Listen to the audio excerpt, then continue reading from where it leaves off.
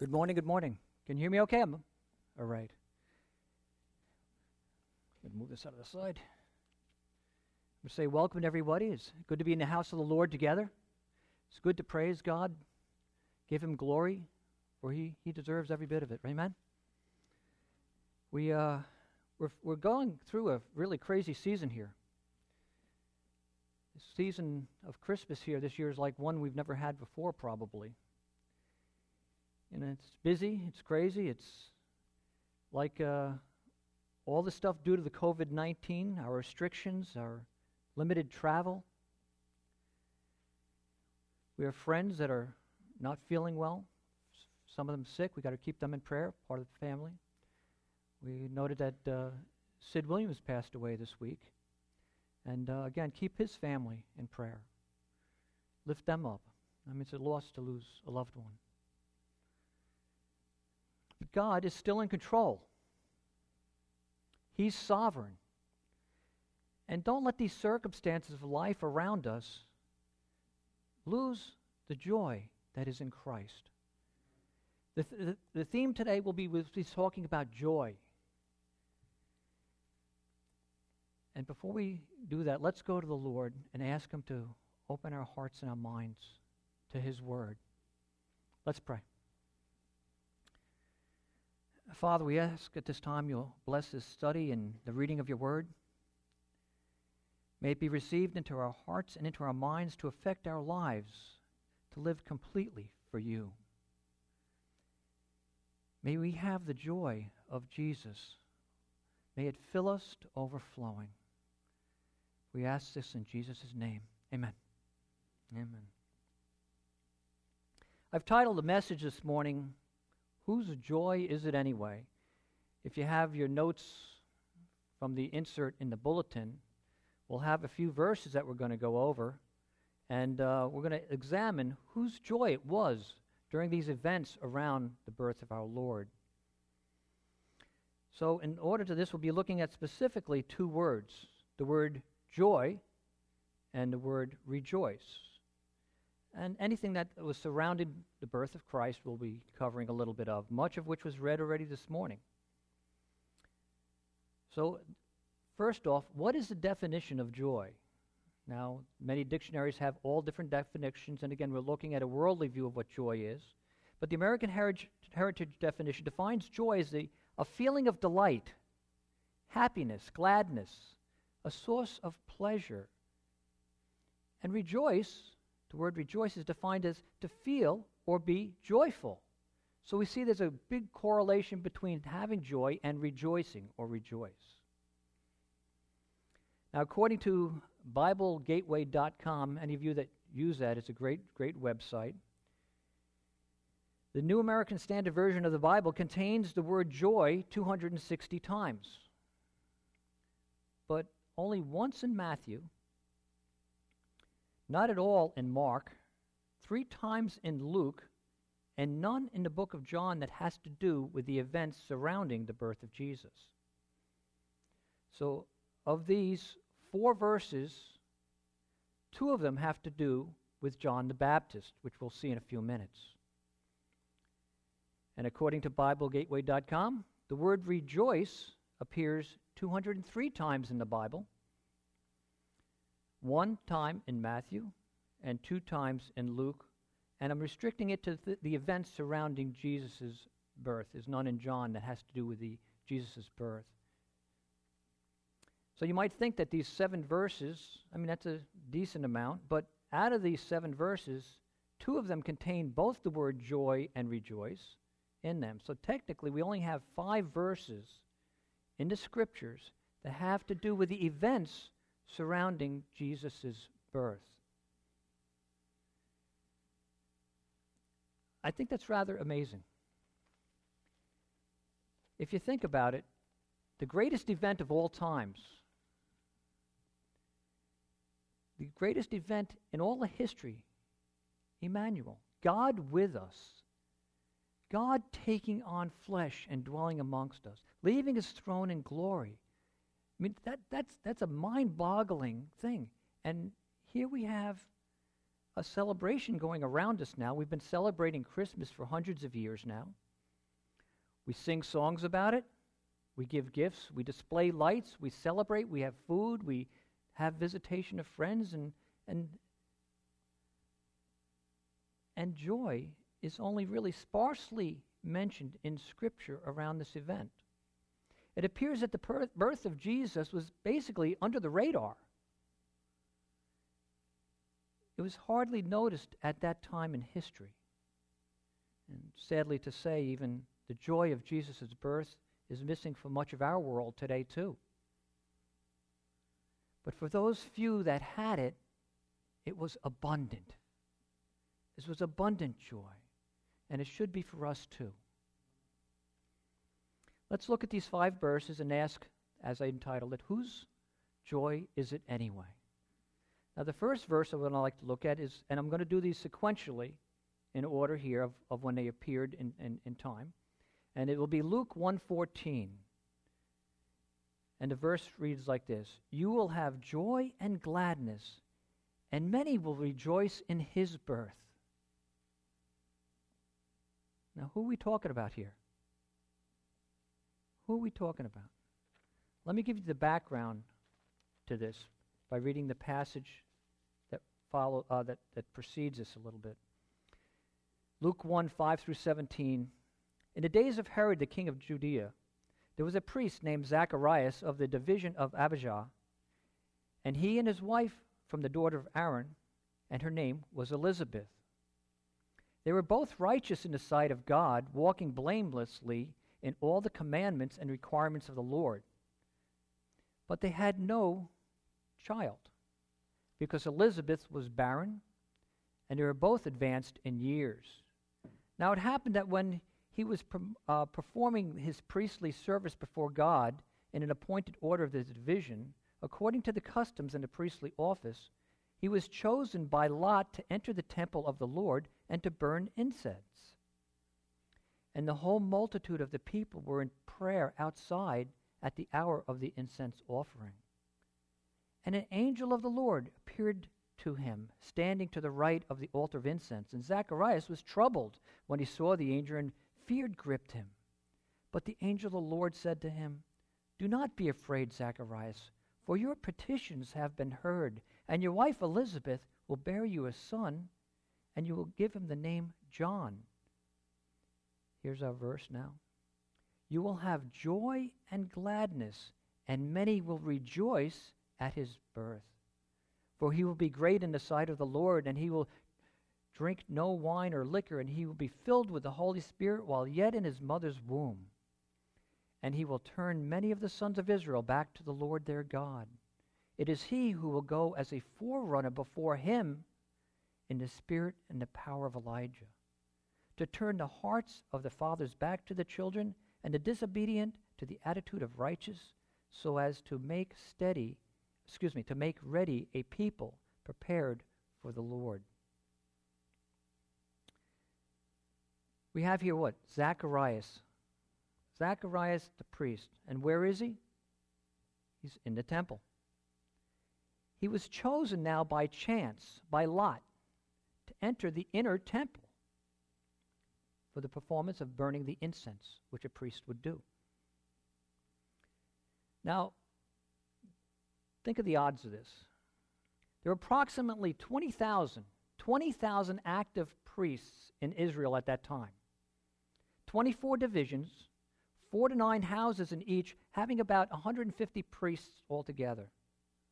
The lot fell on Zacharias. He won the priestly lottery. This is a once-in-a-lifetime event that he was chosen by lot to do. And it was a very, very high honor. And you couldn't do it twice. If you had it done once, you couldn't go back and do it again. So what happens as he's inside here? An angel of the Lord appears by the altar of incense. Zacharias is afraid. The angel spoke to him. An angel of the Lord spoke to him. Now think back where we are in history now.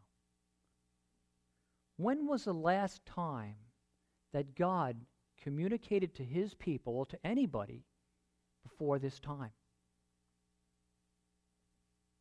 It was 400 years earlier. 400 years earlier. You have Malachi, right? It's the last time that God spoke to his people. And then you have this 400 years of silence. The 400 years of silence was broken at this time. I think that's an amazing event. Amazing event. And verse 13 says here, and the angel said unto him, do not be afraid, for your petition has been heard, and your wife Elizabeth will bear you a son, and you will give him the name John. John means Jehovah has shown grace. He will be great in the sight of the Lord, filled with the Holy Spirit while in Elizabeth's womb. He will turn the hearts of the fathers back to the children, and the disobedient to a righteous attitude.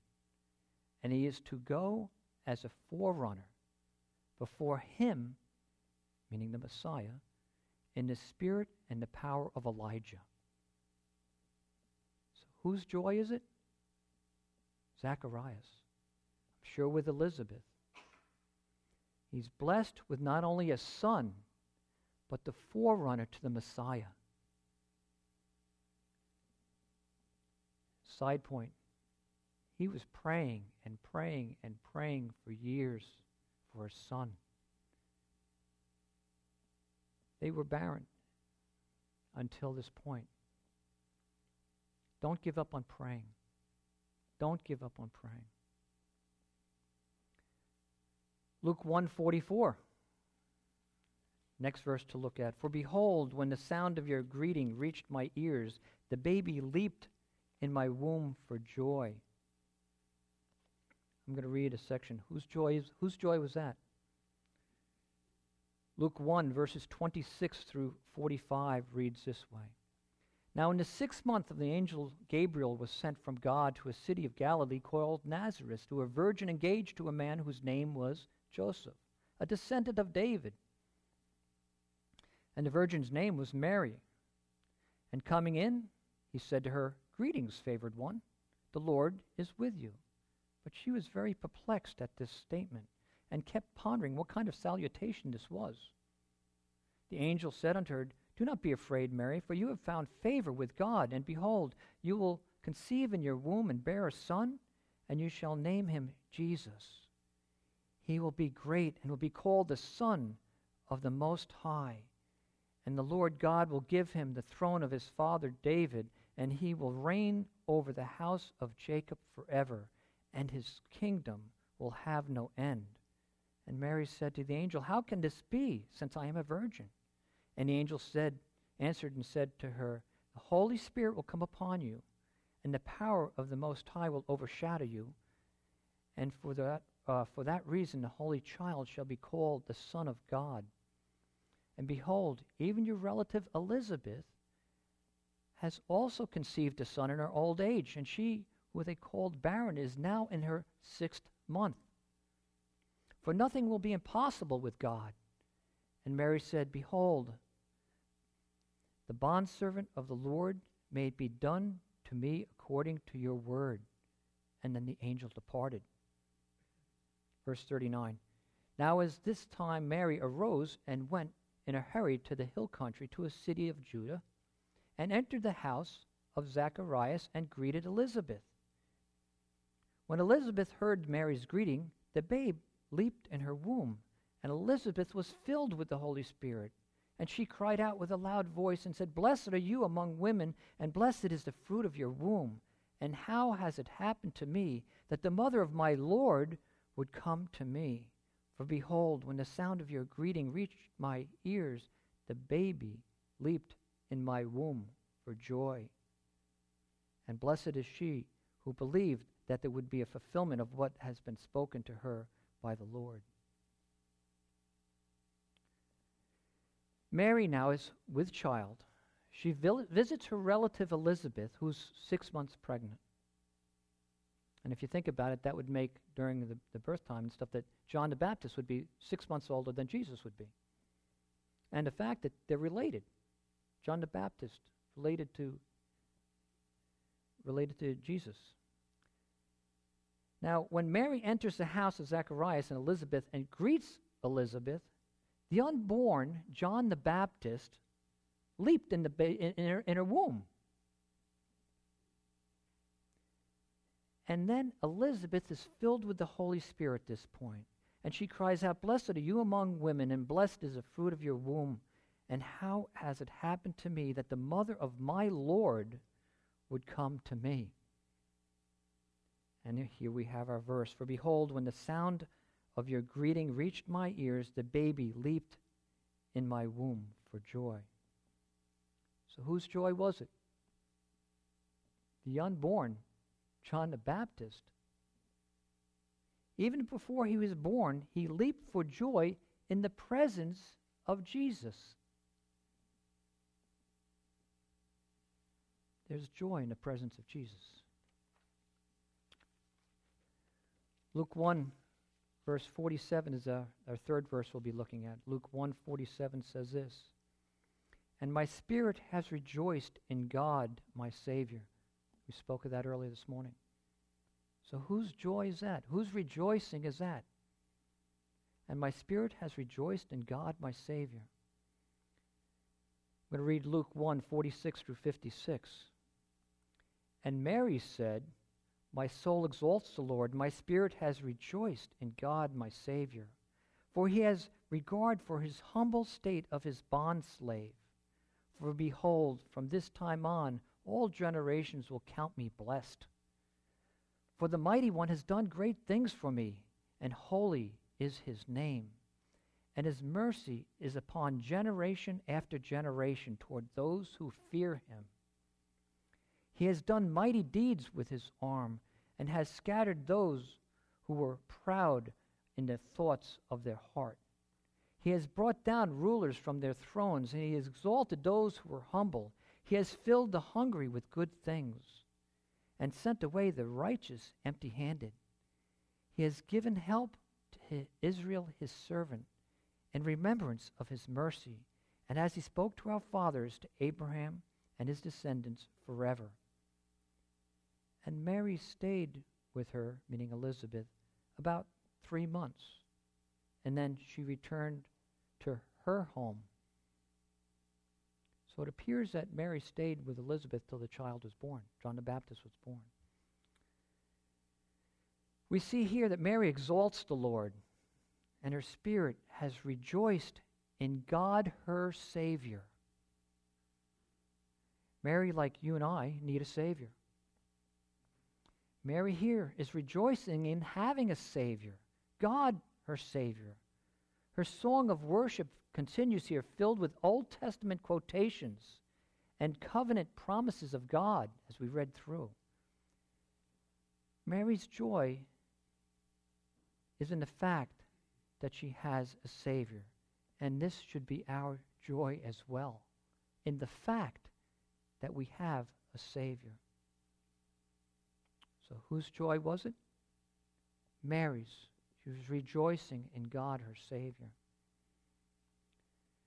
And we say joy and rejoicing is knowing the Savior and that we have him. Fourth verse here, Luke 2, verse 10. "But the angel said to them, 'Do not be afraid, for behold, I bring you good news of great joy, which will be for all people.'" And we're familiar with the story. Whose joy was it? We have Mary and Joseph are now in Bethlehem, the house of bread.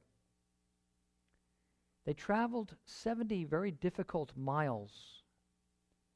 It was probably hard on Mary, who was close to delivering the baby Jesus at this time. They traveled from Nazareth to Bethlehem due to a census that was ordered by Caesar Augustus. Each person had to be counted in their ancestral city, and being descendants of David, they went to Bethlehem. When Mary gave birth to her firstborn son, wrapped him in cloth, and later laid Jesus in a feeding trough in a manger. I'm going to read Luke 2, verses 8 through 20. And in the same region, there were shepherds staying out in the fields, keeping watch over their flocks by night. And an angel of the Lord suddenly stood before them, and the glory of the Lord shone round about them, and they were terrified. But the angel said to them, "Do not be afraid, for behold, I bring you good news of great joy, which will be for all people." Which was our verse. "For today, in the city of David, there has been born to you Savior, who is Christ the Lord. And this will be a sign for you, that you will find a baby wrapped in cloth and lying in a manger." And suddenly there appeared with the angel a multitude of heavenly hosts, praising God and saying, "Glory to God in the highest, and on earth peace among men with whom he is pleased." When the angels had gone away from them into heaven, the shepherds began to say to one another, "Let us go straight to Bethlehem then, and see this thing that has happened to us, which the Lord has made known to us." So they came in a hurry and found their way to Mary and Joseph and the baby as he lay in the manger. And when they had seen this, they made known the statement which had been told them about the child. And all who heard it wondered at these things which were told them by the shepherds. But Mary treasured all these things, pondering them in her heart. And the shepherds went back, glorifying and praising God for all that they had heard and seen, just as they had been told. We have here the shepherds. Religiously, they were unclean by religious standards. They dealt with Gentiles in selling their goods at times. They were looked down as, in society, they were very low class, if you want to call it that. But they were the first witnesses to the birth of Jesus. And of all the people, these lowly shepherds were the first witnesses to the birth of Jesus. And by that, they were changed. They were changed in attitude and heart. They went away rejoicing. Whose joy was it? Whose joy is it? Announced to the lowly shepherds, but it's for all people. For all people. And there is joy, as they found, in going to Jesus. There's joy in going to Jesus. The last verse we're going to be looking at is going to be over in Matthew chapter 2, verses 1 through 12. I'm going to read. The verse actually will be Matthew chapter 2, verse 10 states this: "And when they saw the star, they rejoiced exceedingly with great joy." And we all know who that was. We read a little bit of the passage this morning. But I'm going to reread it. Matthew chapter 2, verses 1 through 12. "Now after Jesus was born in Bethlehem in Judea in the days of Herod the king, Magi from the east arrived in Jerusalem, saying, 'Where is he who is born King of the Jews? For we saw his star in the east and have come to worship him.' When Herod the king heard this, he was troubled, and all Jerusalem with him. And gathering together all the chief priests and the scribes of the people, he inquired of them where the Messiah was to be born. And they said to him, 'In Bethlehem of Judea. For this is what has been written by the prophet. And you, Bethlehem of land of Judea, are by no means least amongst the leaders of Judah, for out of you shall come forth a ruler who will shepherd my people Israel.' Then Herod secretly called the Magi and determined from them the exact time the star appeared. And he sent them to Bethlehem and said, 'Go and search out carefully for that child, and when you have found him, report back to me, so I may come and worship him also.' And after hearing the king, they went their way, and the star which they had seen in the east went before them until it came and stood over the place where the child was. When they saw the star," here's our verse, right? When they saw the star, they rejoiced exceedingly with great joy. After coming into the house, they saw the child with Mary, his mother, and they fell down to the ground and worshipped him. And then, opening their treasures, they presented unto him gold, gifts of gold, frankincense, and myrrh. And having been warned by God in a dream not to return to Herod, the Magi left for their own country by another way. Jesus, having been born and is in Bethlehem at this time, the Magi, magicians or the astrologers or astronomers, whatever you want to talk about that they are, arrive in Jerusalem. Jerusalem, that's where the king is. And there they question, where is he who has been born King of the Jews? Because they saw the star, past tense, the star in the east, and it come to worship him. Not worshiping Herod now. Herod is upset. He's troubled, and all of Jerusalem also. Herod gathers his chief priests and the scribes and asks of them where the Messiah is to be born. And he gets the correct answer. Bethlehem of Judea. Now there's two Bethlehems. So this was the Bethlehem of Judea. Because Micah the prophet wrote 700 years earlier, what we see in verse 6 here, and you, Bethlehem, land of Judah, by no means least among the leaders of Judah. For out of you shall come forth a ruler who will shepherd my people Israel. That was written a long time before they discovered it here. Then secretly, Herod asked the Magi the exact time when the star appeared. When did they start seeing the star? And then sends them off to Bethlehem with instructions to be carefully search for the child, and when you find him, come back and tell me so that I can worship him too. We see in verse 16, which I did not read, the possible reason why Herod wanted to know the exact time that the star appeared. Now, when the Magi did not come back and report to him where the child was, and maybe he had that thought in mind, he could possibly calculate the approximate age of the child. Let's see, the star appeared then, that took so long to get here, and now it's sent him on, and coming up with it, he ends up doing what? He ends up slaying all the male children in Bethlehem, all who were 2 years of age and younger. But that in itself fulfilled a prophecy in Jeremiah that we read in verse 18.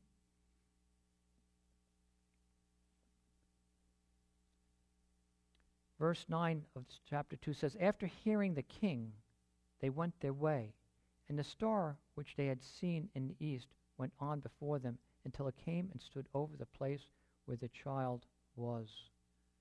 And when they saw the star, they rejoiced exceedingly with great joy.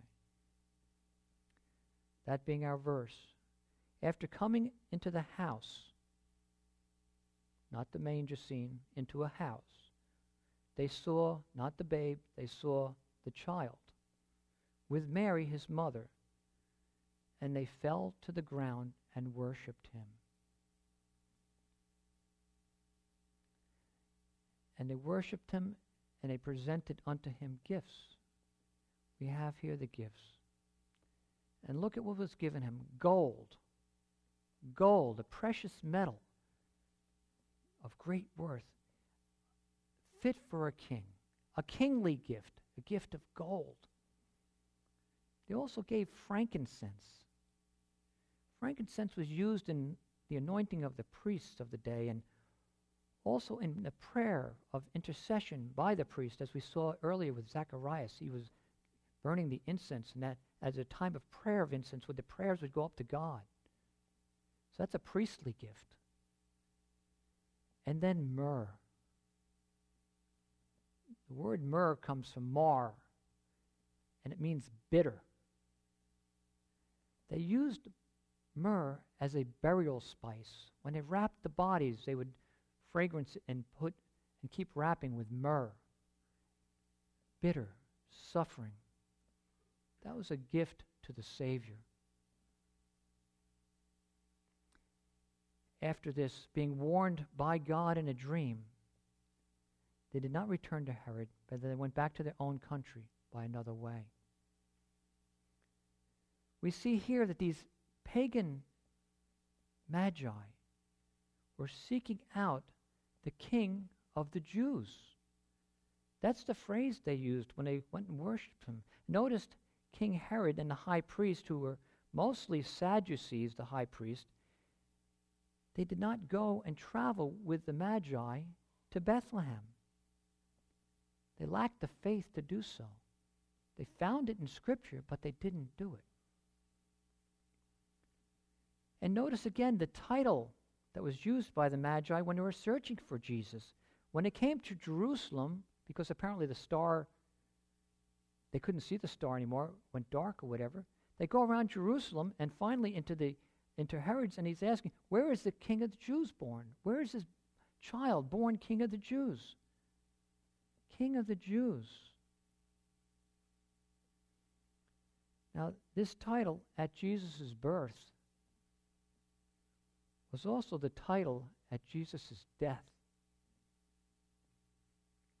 When Christ was crucified, think of the inscription that hung above his head. It was nailed to the cross above his head. It said, King of the Jews. The same phrase. Now, Rome, when it was executing a criminal, would nail to the cross the crime of the person that was being crucified. Murderer, traitor, whatever. What was nailed above Jesus' head? Jesus, the Nazarene, King of the Jews. Same title. And to make sure, when it was written in what? Hebrew. It was written in Latin, and it was written in Greek, the major languages of that day. And John 19:20 tells us this. This is so the world could see and understand what the charge was, basically, against Jesus. He was crucified for being King of the Jews. Worshipped by few at his birth, scorned and spit on and tortured and crucified in his death by the very people that he came to save. I started this message off with the definition of joy. It comes from the dictionary. I'm sure all of us at one point in their Christian walks have heard the sermon, what's the difference between happiness and joy? Happiness, as we know, depends on our circumstances. Our circumstances around us constantly change. They continually change. And some, if not most of them, we have little control over. We can't. That happens around us. But joy, real joy, is centered in a person. A person who never changes. He's the same yesterday, today, and forever.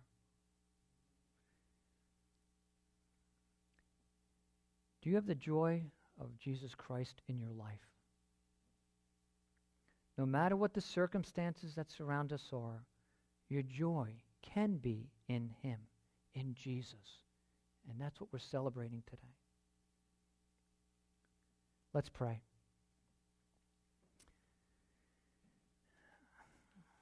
Father, thank you always for your answers to our prayers that turn into joy, words of praise to you. Thank you, Lord, that we can come to you, to your presence, and commune with you with the power and the presence of the Holy Spirit. We praise you, Father, that you are a God who saves, and we can rejoice in knowing Jesus as our Lord and Savior. Thank you, Father, for the joy that there is in coming to you, knowing that you care for each and every one of us, so much so that you sent your Son, Jesus, to die on a cross for our sins, died to give us life eternal and to have joy. We pray this in Jesus' name.